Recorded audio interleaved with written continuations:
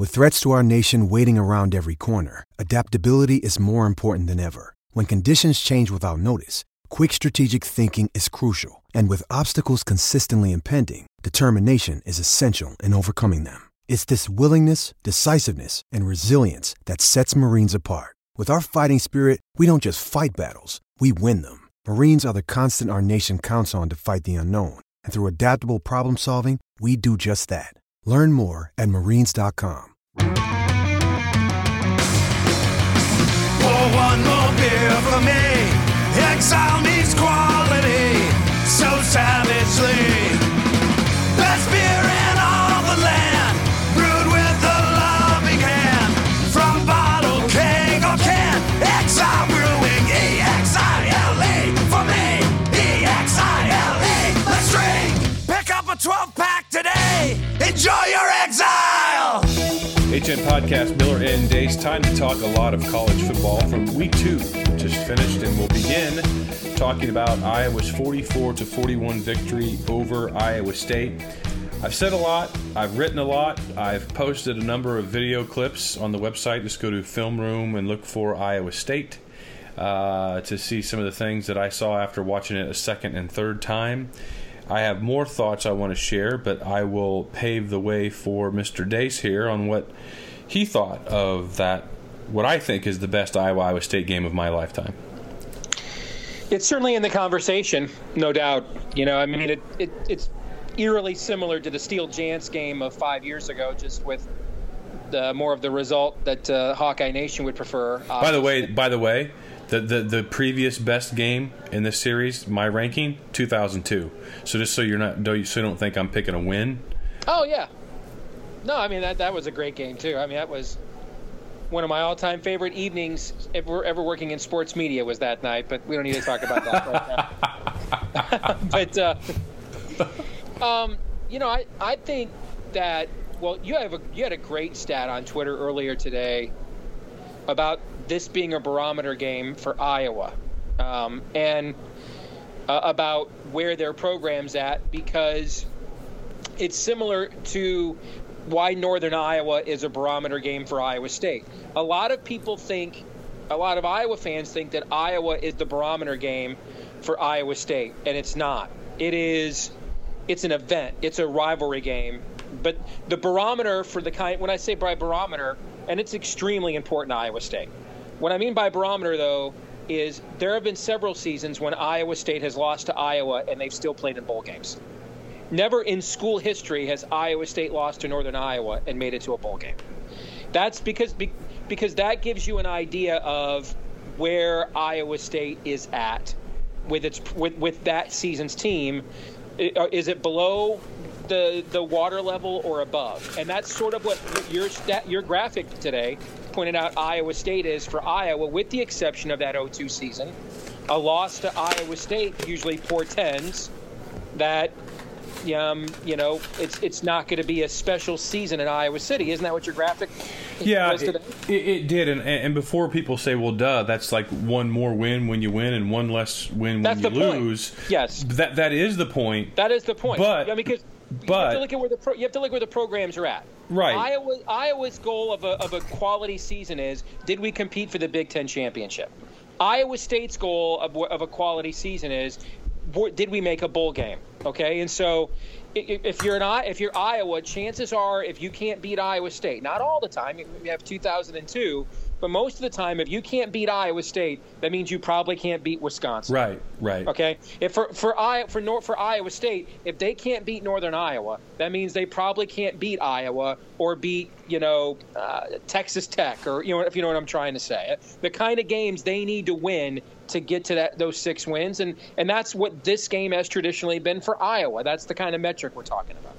It is, and for some background for those of you that didn't see the tweet, I plugged every one of the Iowa State games of the Ferentz era into a spreadsheet, had the results, and then I shaded it to show in the years now Kirk Ferentz is now 10-9 against Iowa. In the years when Iowa has beaten Iowa State, their average wins per year for those years is 8.2.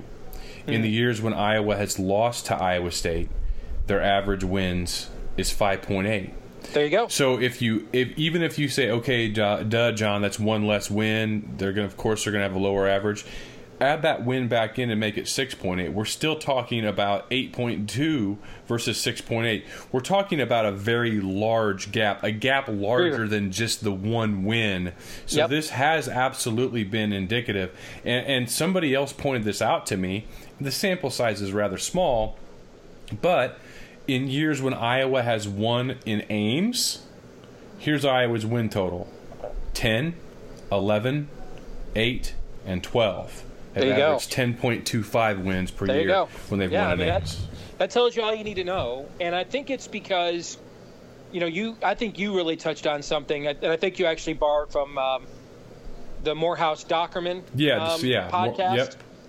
The environment that Iowa has to play there, the intimacy, even though it's now one of the larger stadiums in the Big 12, if you can believe it, but still the intimacy of that setting, the ferocity of the haterade in that stadium is a test of what things are like when you go to Madison or some of those places in the Big Ten, which are obviously bigger stages, but it gives you an idea of the hostile environment you'll have to overcome to win in those places. And because of that environment, it's similar. I was talking to my editor, one of my employees on my day job, and he's a big Packer fan. And one of the things that him and I were talking about, we were looking at the upcoming NFL season, is we were comparing his Packers to my Lions. Man 1 to 53, those teams are pretty even. Packers really aren't that great, man 1 to 53. The problem is man number 1. All right, and to beat the Packers, you have to be 5 to 7 points better than them on that day. And there's not too many NFL teams that are consistently 5 to 7 points better than every other NFL team, because something like 85% of the games in the NFL get decided by 8 points or less. All right, so when the other team has Aaron Rodgers and every game's decided by 8 points or less, that means they're one possession games most of the time. And if he gets the ball at the end of the game, he's going to score almost 9 times out of 10, which means you have to be a lot better than the rest of that roster to compensate for his factor, if you know what I'm trying to say here. And that's the same thing that goes for Iowa. Iowa, because of the environment they face in Ames and how much emphasis Iowa State puts on this game, and I think that was even added this year because of the way Iowa just deep-handed and embarrassed Iowa State physically a year ago. So you throw that factor in, you've got to be a lot better than them. If it's relatively close, the emotion of that moment, we have seen this in this rivalry. I think I pointed out in last week's Thursday Game Week prediction podcast, since 1998, that's 19 years, there have been 8 straight-up wins for Iowa State as an underdog. The only other Power 5 rivalry I can think of where that is true, where one team has 8 straight-up wins as a Vegas underdog. And I don't know that it's true, but the only one I can think of that comes close to that is Texas and Oklahoma, where year in and year out it seems like whichever team is in the tank wins that game. That doesn't typically happen, that you get 8 straight-up wins as an underdog in 20 years. That means you're doing that almost 1 out of every 1.5 seasons. That tells you the emotion Iowa State takes into this environment. And so that also tells you that to compensate for that emotion, Iowa has to be a lot better. And chances are that's why you have that stat of how good Iowa's seasons are when they win in Ames, because it meant that they were much better than Iowa State, which on a physical level, which translates to what you will see the rest of the way when they're not facing those environments. That's one of the reasons why I think this was a huge win for Iowa. I think it was a huge win for Iowa for 2 other factors. One, you had to do it playing a style of football that you are not accustomed to playing. Iowa State got the game that it wanted. It got the game that it wanted. If almost anybody would have looked at the stat line of Jacob Park, for example, and what did we talk about on Thursday? First time since Seneca Wallace, Iowa State has the quarterback that can make the throws that Iowa's defense demands that you make. Okay? And so that combined with the stress on that defense, then later in the game they got some broken coverages they took advantage of for big plays as well. They got the game. Iowa State got the game it wanted. It even overcame Iowa's 21-10 early advantage which that's the moment mentally. If you're Iowa State, you're thinking, oh, this might just look like last year. They came right back and took the lead. They had a double-digit lead with about 6 and change to go at the end of the game. This was to draw up how it would look if the Cyclones were going to win. This is the way the game would look. Iowa had to go there and beat Iowa State playing its own game, that Big 12 style of basketball on grass, last team with the ball wins, which brings me to my third point. You then had to do it with a first-year starting quarterback that's never faced anything like that hostile environment before, and you're playing a guy that I think is going to get drafted by the NFL next April, and Jacob Park. So you got to match him throw for throw, play for play, and you're not as attuned to your receivers as he's had for the last 2 years of preparing for this moment, and he played a lot last year when Nathan Stanley did not. So you had to do this with a young quarterback that's never faced anything like this moment before at all, and then you got to do it again in overtime, where one mistake, one botched snap, one fumble, one deflected pass, the game is over right there, and precision matters even more. Put all those factors together, you likely will not face a passing attack like this the rest of the year. Penn State has a great offense. Iowa State doesn't have a Saquon Barkley, and I think their passing game's actually better than Penn State's. They just don't have the kind of balance on offense that Penn State possesses with McSorley's running ability and Saquon Barkley's out of this universe ability. You won't face a passing attack like that all year. Even if you get to the Big Ten championship game, Michigan or Ohio State or Penn State, who are going to play in a couple weeks, they're not bringing a passing attack like that on an indoor fast track in Indianapolis in December. So those were some major obstacles out of Iowa's element with a quarterback that's never had to lead the charge. It's one thing to go in there. It's impressive enough to beat Iowa State at its own game. And, Wadley had a great game. But remember, I told you he might get his 100 yards. It was going to take 30 carries to get it. That's exactly what happened, okay? So it's one thing to go in there and he rushes for 250 yards. That did not happen. You had to put him outside. You had to isolate him. You had to find other ways to get him the ball to make him a factor in this game. You throw all those things together like that, and it's only week 2, and you do it in that environment. If I were a Hawkeye fan, I'd be very, very giddy about not just that we won that game, because it's a Iowa fans feel about the Iowa State game the way I feel about when Michigan and Iowa play. I just want to get the damn game over with, because it's like I can't even enjoy it if we win, because everybody hates me one way or the other. Right. So you're relieved that it's over, but the way you had to win should make you feel very good about the season to come. I echo all those points.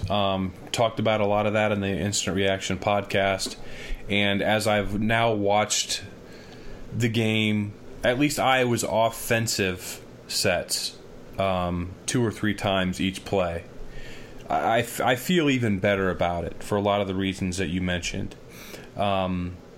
Nate Stanley, 5 touchdown passes. He's got 8 through the first 2 games, and I tweeted this at the conclusion of the game on Saturday. When the last time Iowa changed offensive coordinators, they had a senior quarterback who had just thrown for 25 touchdown passes the previous year and over 3,000 yards. One of the best individual season stat lines you will see in Iowa football history from James Vandenberg.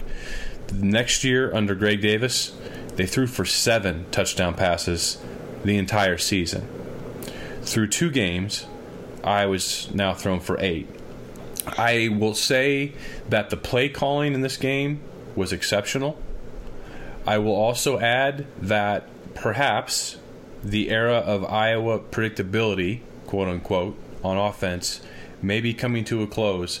I saw so many different plays run out of, a number of different personnel groups. Nothing exotic, mind you, but the ace formation, when you have a balanced line, tight ends on both sides of the line of scrimmage, 2 receivers, both of them split wide on opposite sides, and 1 running back. I can't tell you how many different variations with the tight ends and receivers that I saw out of that one formation. I mean, Brian Ferentz called a phenomenal football game, and he really... What he called is an NFL football. I think you're right. He called a game... This is where I see this a lot, watching a Jim Harbaugh offense every week. You ran an offense based on matchups, yep, not on scheme. No doubt.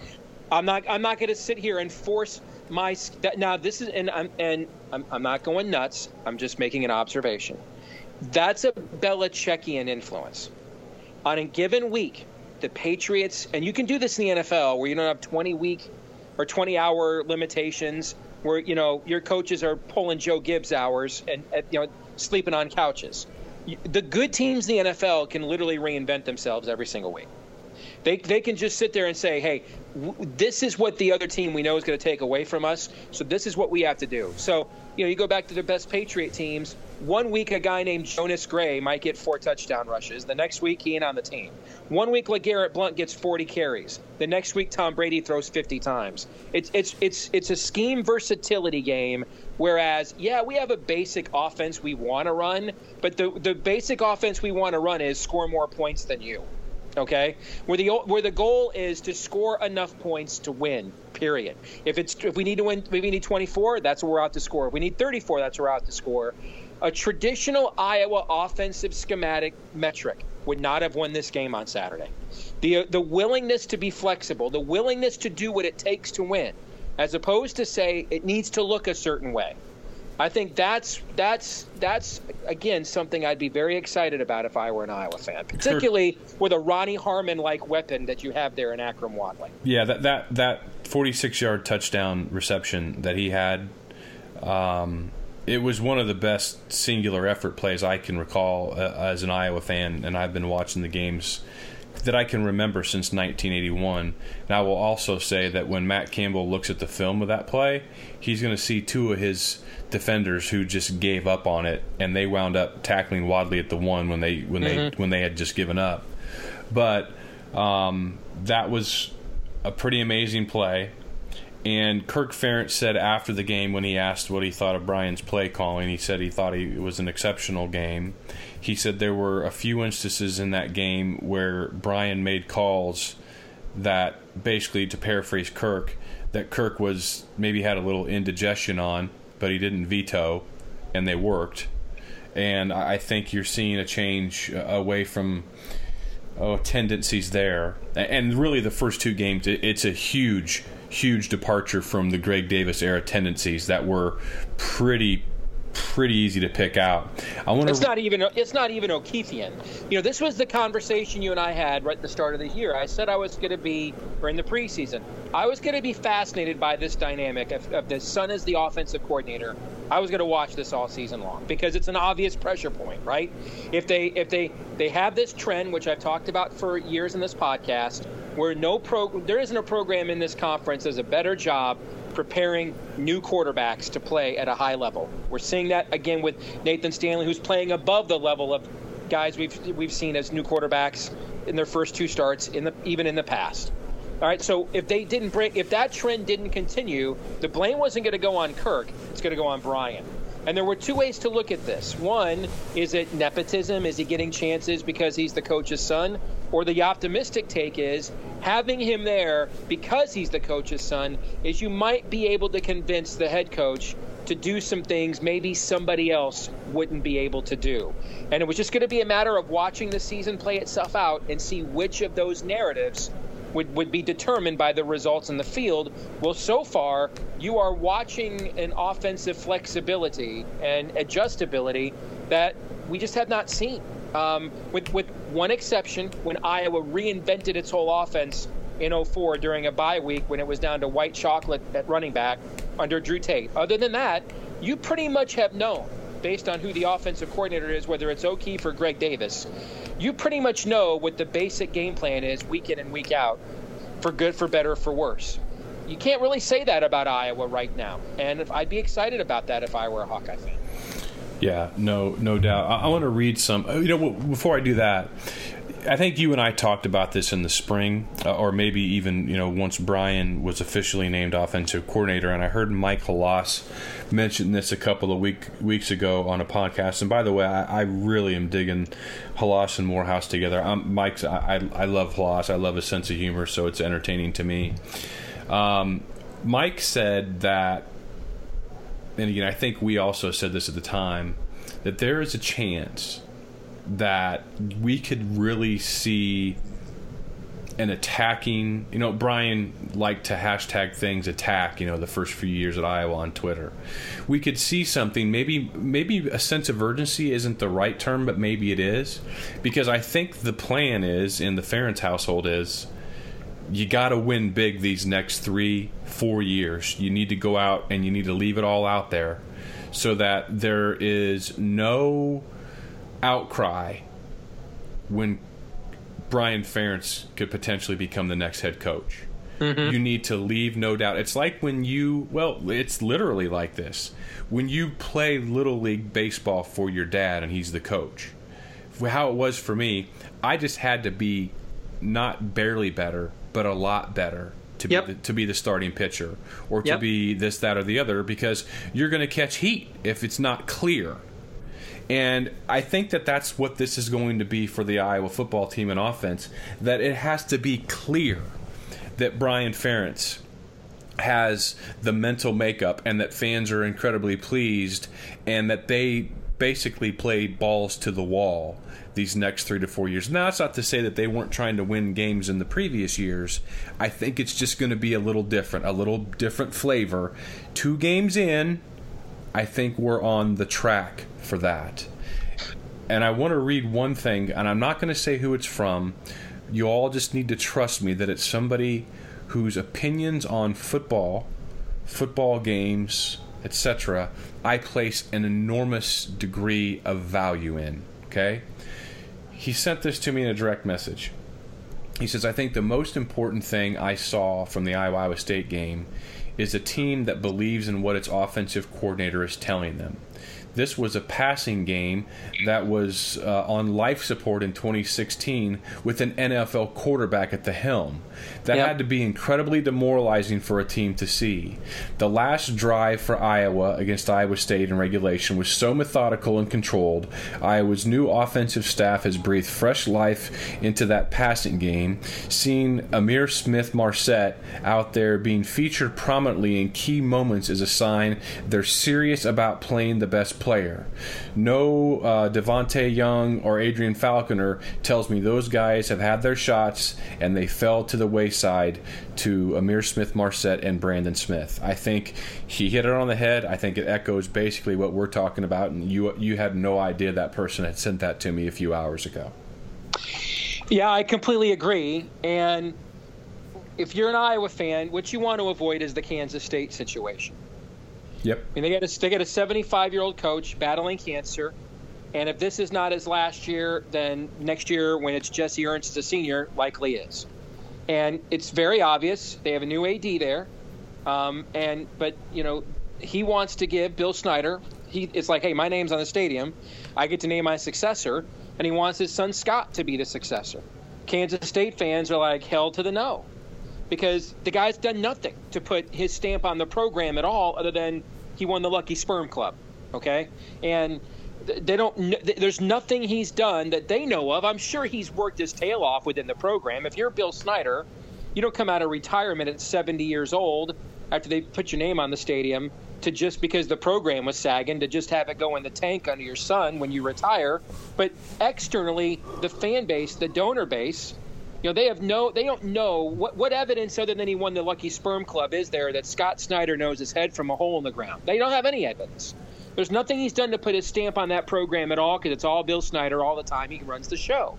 Well, if the Ferentz family plan, which some you and I talked about 3 seconds after Brian was hired in the winter, if the Ferentz family plan is to have Brian take over, there needs to be some evidence that he has put his stamp on the program. Okay, especially because he has no other major college coaching experience at this level other than with his father. So we need to see the evidence of what he put on that program, and they're off to a pretty good start. Now, soon we'll get into more physical style of football.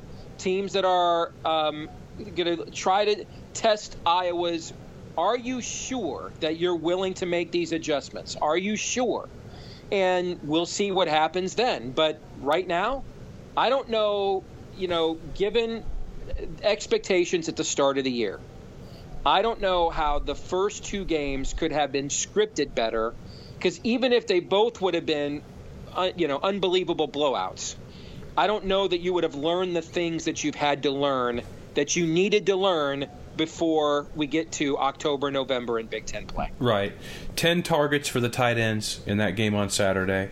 The one thing with Nate Stanley, if you want to, critique a 27 of 41 for 333 yards, 5 touchdowns, no interception performance, is he's going to have to learn to dial in the deep ball. Everything else, right on. The deep ball, he probably left 28 points on the board. I'm not saying Iowa would have scored 28 more than the 44 they scored, because they wound up scoring. I mean, dude, they had 4 drives of 89 yards or more in this game, which is insane in and of itself. And then the rest of the drives, they didn't do anything. Yeah. That was a crazy stat. Yeah. It was like they went 3 and out, they scored a touchdown. That's pretty much how it went. Yeah, pretty much. So I had some people tweeting some other things at me. Iowa only gained 164 yards on the ground. They've only, they're averaging 151 yards rushing through the first 2 games. That's got to change. Listen, folks. Wyoming and Iowa State stuffed 8 men in the box all day, and all day. The fact that Iowa was still able to rush for 164 yards against Iowa State, that's fantastic. Steve and I talked about this stat, and Steve really hammered this home in the spring, is Iowa had 2,000-yard rushers last year with a passing offense that was the worst since the 1970s. Yeah. I mean, that was because everybody in the place knew just take away the run and they can't beat you with the pass, which they didn't. Teams are still going to have to try to scheme to stop Iowa's run, because if you don't do that, you're going to lose. John, I'm going to tell you right now, if you take 100 yards off of Nathan Stanley's passing attack and you put it on Iowa's rushing attack, you're not winning this game. You're not. You would not have had enough possessions. Iowa State's passing attack was too explosive. You would not have had enough possessions. Yep. That's why this was key. You spotted Iowa State the type of game they wanted to play, and fans say, well, if you had another 100 yards rushing, they probably wouldn't have done that. I disagree.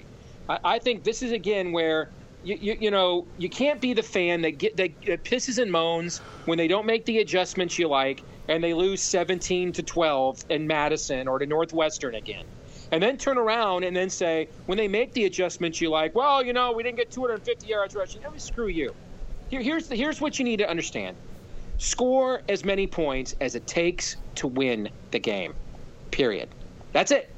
Score as many. You want to be the team that a game doesn't have to look a certain way for you to win it, because you can win it either way.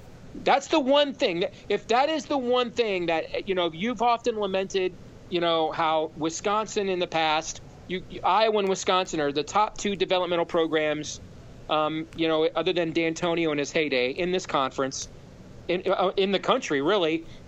But they have been willing or able to take next steps when Iowa's not been able to. And I would argue the reason they've done that more than anything else, and you can say, well, it's good fortune. You create good fortune when you're willing to score as many points as it takes to win the game, rather than trying to shape the game to look a certain way. Yes. Against North Texas this weekend, you can shape the game to look a certain way. Well, Steve, last week against Wyoming, you said, hey, that's the way the game's supposed to look. Because shouldn't. If you've got to do scheme versatility to beat Wyoming, that's a problem when you're Iowa. You want to be able to physically dominate them. But these are the moments here, Northwestern, Wisconsin, Penn State in a couple of weeks. Those are the games where score as many points as it takes to win the game. The game doesn't have to look a certain way. The scoreboard does. And you've got to know when those moments are. And that's the difference between being 8-4 and 10-2, 9-3 and 11-1. Mercilessness. You do whatever it takes. What does it take for the game to Ohio State is struggling now. It's the second time in 3 years we have seen their offense struggle. And I can just tell you it's the same thing both times. 2 years ago it was Urban Meyer was hell-bent on, I want to show I can have a passing quarterback. And so you bring all these guys back that set all these records with J.T. Barrett the previous year. Cardale Jones was lightning in a bottle. Nobody had any film on him at all. And he shocked all these teams at the end of the year. with no time to prepare. Well, what happened when we got into a long off season? I had 7 months to watch film of Cardale Jones. What happened? Offense was stagnant. They put JT Barrett in. What happens? Offense takes over again. Well, now they're convinced. They think their problem is we can't throw the football. No, your problem is you're throwing it too much. It's the exact opposite. The problem is you don't bring Kevin Wilson in to throw the football more. You bring Kevin Wilson in because when you had all those NFL guys on your defense, he was in Indiana still running the ball on your ass. It's not that you need to – you're asking JT Barrett again to do something he can't do because in Urban's mind it needs to look a certain way. It's the exact opposite is the problem. Score as many points as it takes to win the game. Iowa did that on Saturday. It's one of the few times you've seen them willing to do it in the Ferentz era, and that's why if I were an Iowa fan, I'd be very excited about that. 82 plays. Iowa ran 82 plays the week before they ran 56 against Wyoming. 41 passes, 41 runs. That is, I mean, and the reason I think it's the best game in this series, and again, I want to say, before this, I felt the 2002 game was the best because that 2002 game to me was played at a very high level. Did Iowa have some turnovers in the early part of that second half? Yes. But did Seneca Wallace go out and make plays the likes that I hadn't seen very often in my entire life? Absolutely. Greatness was on display, and greatness reached up and won that game. And it was just played at a high level. This game, to me, because some people was like, well, what, Alan Reisner, former Iowa tight end, tweeted at me, said, well, what about that 2011 game? And he didn't play in that. 2010 was his last year. I said, to me, that game, Iowa State had 3 turnovers in that game. Iowa had 1. This game, there was just 1 turnover. And it was a fluky, crazy play that you're not going to see very often when a defensive lineman picks off a bullet pass, just at the line of scrimmage. You're not going to see something like that. This game, both teams came out and were throwing haymakers. Nobody really lost this game, although Iowa State fans might say, Butler dropping that pass on third down is pretty key, and it was. Unfortunately, it was. This game was just played at a great level. And I also happen to believe that Iowa State, their football program, is going in the right direction. And this isn't going to be a team that goes on to win, 1 or 2 more games the rest of this year. That's why I think that this one, and maybe we need the rest of the season to prove it out, that this one's the best that I've seen. I certainly think it's in the conversation. I'm kind of the mind it's got to be really rare for me to say a game my team lost is my favorite game. I mean, I didn't say favorite. I said the best. Yeah, because same thing to me. Game 1985, Michigan 1-2, and Iowa. Maybe the best Big Ten game I've ever seen. And that tells you how great I thought the game was, that it's on my list and we lost. Because I'm the kind of guy when we lose, I'm like, all right, screw that. That game never happened. Okay, so you're being a fan, and I get that. I mean, yeah. But it was a great game. It was played at a very high level. Both teams took each side's best shot and came back. And I think that speaks well for both teams in this game going forward. And I want to go back to what I said before about doing what it takes to win the game, because I just said something and I wanted to see if the stats, without knowing it when I said it, I just went and looked at the stats. JT Barrett threw the ball 35 times on Saturday night, same amount of times as Baker Mayfield. Well, Steve, they were way behind. They weren't way behind until midway through the fourth quarter. They were in fact ahead most of this game. They had 16 tailback runs, John. 16 the whole game. That's insane. Why do you have 16? And they're averaging 5 yards a pop running the football. Actually, if you look at what Weber was averaging, almost 10 yards a pop. J.K. Dobbins was averaging 5.5 a pop. So you average that out. You're averaging 7.5 a pop with your tailbacks. You ran the ball 16 times. Ohio State's problem isn't that J.T. Barrett can't pass. It's that they're asking him to pass too much. There's no way he should have as many passing attempts as Baker Mayfield. That is not their game. Urban Meyer is off his stride. He thinks this needs to look a certain way. Just like 2 years ago, I have to show I can prove I can develop an NFL quarterback. Same thing we've done podcasts with Ferentz for years. When Iowa loses, you can always point to one or two plays here or there, and if they'd gone differently or they would have made different adjustments. On Saturday, they did something in-game we rarely see. Do whatever it takes to win the game. I don't care what it looks like. Just win. That's right. That's the right mentality. Just win. Now, against North Texas, now you're stubborn, okay? You come out, you're flat on Saturday, and, you don't ask Nathan Stanley to throw 5 touchdown passes. If your team is flat, like in a 4th and 3, you just say, you know what, hey, guys, get your effing asses out there. I'm lining up in 22 personnel. We're running for a first down because it's North Texas, and we're Iowa. And we ought to be able to pick up 3 or 4 yards whenever we want. Those are the moments that you impose your brand. But when you're up against equal or better competition, and on Saturday, Iowa State was equal competition, do whatever it takes to win the game. Don't sit there and wait for Wisconsin to drop the ball on the 1-yard line so you can escape Madison with a 10-3 win. Do whatever it takes to win the game, period. Yeah. My favorite game, the best games I saw in person in Kinnick Stadium, 1985 Iowa-Michigan State. And Iowa won that, obviously.